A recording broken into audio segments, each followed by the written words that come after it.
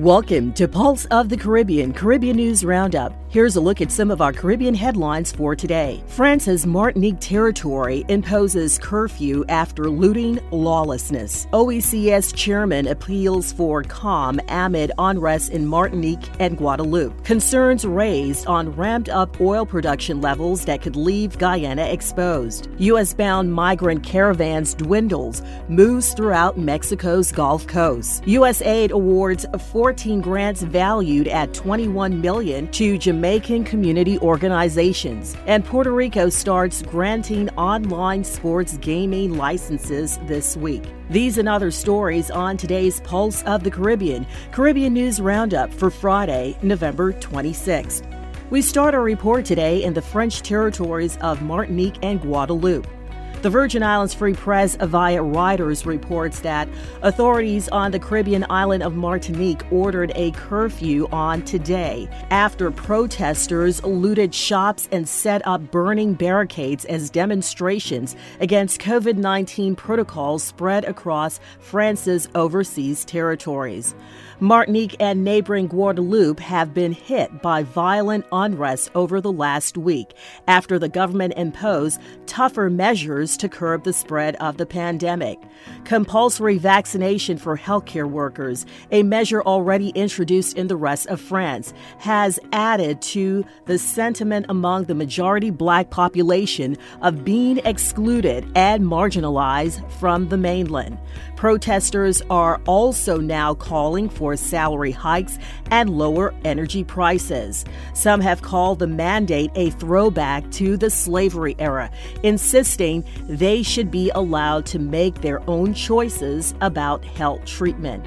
In Guadeloupe, where protests began last week, there is a historic mistrust of the government's handling of health crises after many people were systematically exposed to toxic pesticides used in banana plantations in the 1970s. A dawn-to-dusk curfew from 7 p.m. to 5 a.m. will be in effect until the order is restored. In other related news, Chairman of the Organization of Eastern Caribbean States Authority Prime Minister, the Right Honorable Dr. Keith Mitchell, has issued an appeal for calm and reasoned dialogue in the French associated member states of Martinique and Guadeloupe, following violent civil unrest by persons opposed to the COVID-19 protocols mandated by the French government. We have all experienced the devastating impact of the pandemic, and all of our governments have had to make difficult choices to protect lives and preserve livelihoods. In the face of these challenges, we urge a national dialogue that starts from the basic principle that we are all at risk and that the enemy is the virus and not each other. Violence and arson offer no solution to increasing threat to our common existence. We would like to believe that those opposed to vaccinations do not subscribe to this behavior and disassociate their advocacy from these counterproductive actions, the OECS Authority Prime Minister, Dr. Keith Mitchell, stated. Crider News reports that in light of concerns reported in the local Guyana media that ramped up production levels at the Liza Destiny floating production storage and offloading vessel could leave Guyana exposed to grave dangers, head of Guyana's Environmental Protection Agency, Kemraj Parsham, has come forward to categorically state that nothing could be further from the truth. Parasham was keen on the note that the Liza Destiny does have the capacity of 100,000 barrels of oil per day. While this is confirmed by the Environmental Impact Assessment for the Liza Phase 1 project, Parasham noted that the very document states that production can safely occur beyond the design capacity. The EPA head cited specifically page 28 of the Environmental Impact Assessment, which speaks to the production levels of the Liza Destiny. That section of the document states the floating production, storage, and offloading vessel to be utilized for the project will be a VLCC tanker, which utilizes a spread of moored configuration to maintain station continuously for at least 20 years. The floating production, storage, and offloading vessel will be designed to receive the full production well stream from the development wells and will process crude oil at a design rate of 100,000 barrels of oil per day, with potential to safely operate at sustained peaks of up to approximately 120 barrels of oil per day. For the purpose of this environmental impact assessment, potential impacts generated by the project will be based on the highest potential oil production volume, which is conservatively based on 144,000 barrels of oil per day. The comments from the EPA head comes on the heels of the publication of Carter News Wednesday edition, which quoted the concerns of the former Guyana EPA head, Dr. Vincent Adams. He is of the firm conviction that ExxonMobil's ramped-up production is not safe for the country and could very well increase the potential of an oil spill at the Straybrook block. Dr. Adams said that it is in the best interest of the country to have a fresh assessment of the impacts of the increased production. But the current EPA head also noted earlier he disagrees. While the Liza Destiny is producing around 124,000 barrels of oil per day, John Hess, head of Hess Corporation, which holds a 30% stake in the Straybrook block, revealed a few months ago that ExxonMobil's affiliate EEPGL plans to optimize capacity of the Liza Destiny to produce as much as 140 barrels of oil to 150,000 barrels of oil. With respect to the vessel for future projects, he said once they spend about a year in operation, each ship will undergo an optimization or bottlenecking exercise, which could see capacity increase from 10 to 15%. HaitiNews.net via Xinhua News reports that a U.S.-bound migrant caravan that has been traveling on foot through Mexico for more than a month on Thursday continued its slow trek through the Gulf Coast state of Veracruz, with far fewer people than it started out. Comprising of about 4,000 to 5,000 mostly Central American and Haitian migrants at one point, the caravan currently numbers about 500 people, according to local media reports. Most of the migrants have accepted offers from Mexico's National Institute of Migration to be taken to shelters set up in specific states to regularize their stay in Mexico for a fixed period of time on humanitarian grounds. A second caravan of more than 2,500 migrants, which set out on November 18 from the city of Tapachula in Mexico's southeastern state of Chiapas and on the border of Guatemala, agreed to dissolve after reaching a similar agreement on Tuesday with Mexico's National Institute of Migration officials. Central America is seeing an unprecedented exodus of migrants this year, apparently driven out of their homes by poverty worsened by the COVID-19 pandemic. From January to August, Mexico reported the entry of more than 147,000 undocumented migrants, in which triple the number of undocumented migrants who entered in 2020, according to Mexico's National Institute of Migration.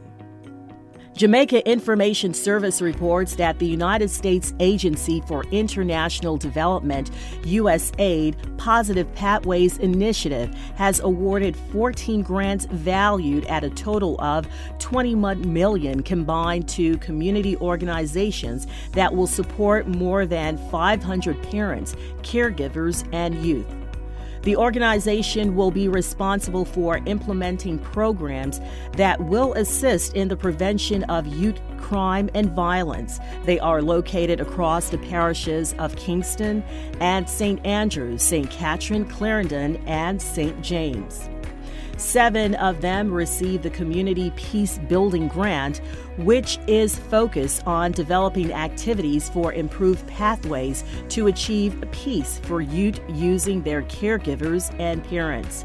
Under this grant, program activities are designed to analyze and improve behavioral changes while working with parents, caregivers, and youth. In her remarks at the ceremony, the Jamaica Chief Technical Director in the Ministry of National Security, Ms. Shauna Trowers, said the administration of the grants align with the national strategic goal to reduce youth crime and violence. Additionally, USA Director of Citizen Security, Ms. Shannon Stone, said the provision of these opportunities will allow people and communities to flourish.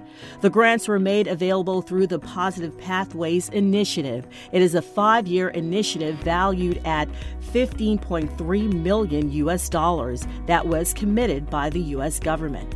The initiative collaborates with the government of Jamaica, local organizations, and targeted communities to support parents and families to steer young people away from a life of crime and violence.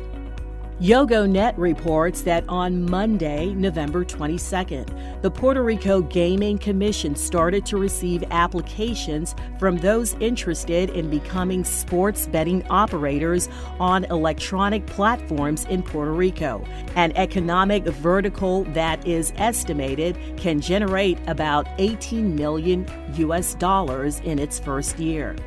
According to statements from the executive director of the Gaming Commission on the island, Orlando Rivera, each request will be evaluated by the Sport Betting Bureau of the Commission, as well as the filing procedure, which is available on the entity's website.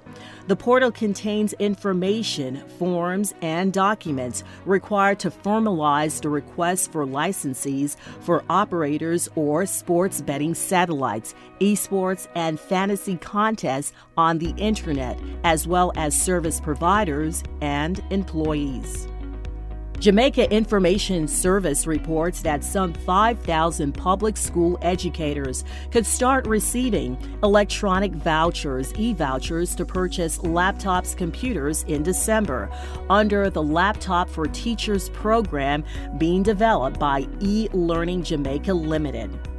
Project manager for the Own Your Own Device initiative at eLearning Jamaica, Seymour Roden, told the Jamaica Information News that the e-vouchers will enable teachers to visit an approved vendor location to purchase a laptop that meets the entity's minimum specifications. He said that teachers will receive e-vouchers via email or SMS text messages. Mr. Roden informed that the list of teachers slated to benefit under the initiative will be provided by the Ministry of Education, Youth, and Information. Once that is done, the data will be uploaded into the Own Your Own Device system and vouchers issued to intended teachers, he noted. The Laptop for Teachers program is not yet live. It is actually being developed with changes being made to the existing Own Your Own Device system to facilitate the distribution of vouchers to the teachers. We anticipate that the program will be coming on stream by possibly December 2021. This is pending finalizing of the system and having all other supporting systems in place, he outlined. Speaking in St. Elizabeth recently, Jamaica's Minister of Education, Youth and Information, the Honorable Fayval Williams, informed that teachers at the primary level will be the first to benefit under the Laptop for Teachers program. Over the last few weeks, many European countries have reported record numbers of new cases despite high vaccination coverage. The relaxation of public health measures combined with pockets of unvaccinated people has created the perfect environment for the coronavirus to spread, said Dr. Clarissa Etienne, Pan American Health Organization Director. Throughout this pandemic, Europe has been a window into the future for the Americas. The future is unfolding before us, and it must be a wake-up call for our region, the Pan American Health Organization director warned. Upward trends are already seen throughout the Americas, including the Caribbean, where infection rates are high.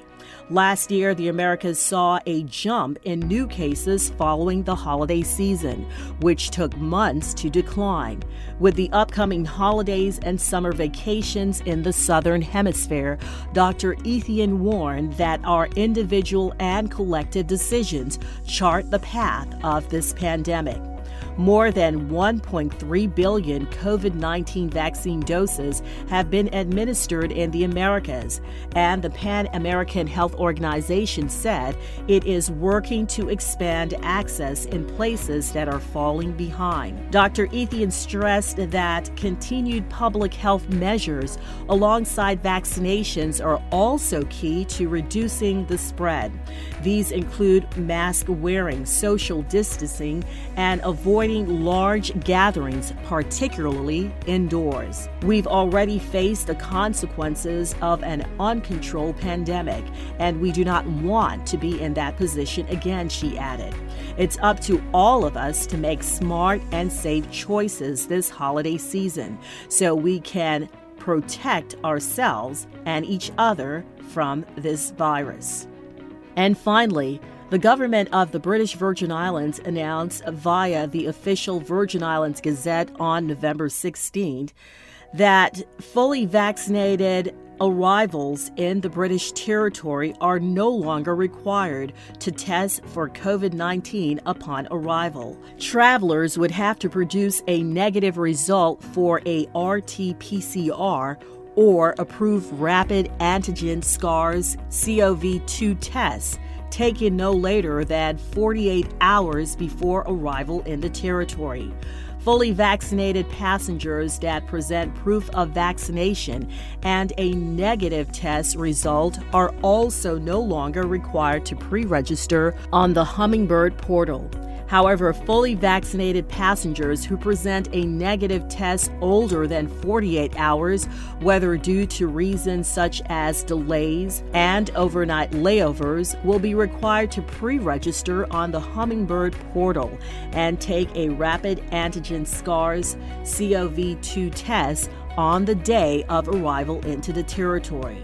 The protocols for unvaccinated and partially vaccinated travelers remain the same. This includes the requirements to seek travel authorization via the BVI Gateway portal, test on arrival, and quarantine for 7 days and 4 days, respectively. This has been your Pulse of the Caribbean News Roundup for Friday, November 26th. I'm Keisha Wallace. For more Caribbean news stories and information, visit us online at pulseofthecaribbean.com and be sure to like and follow us on Facebook, now Meta.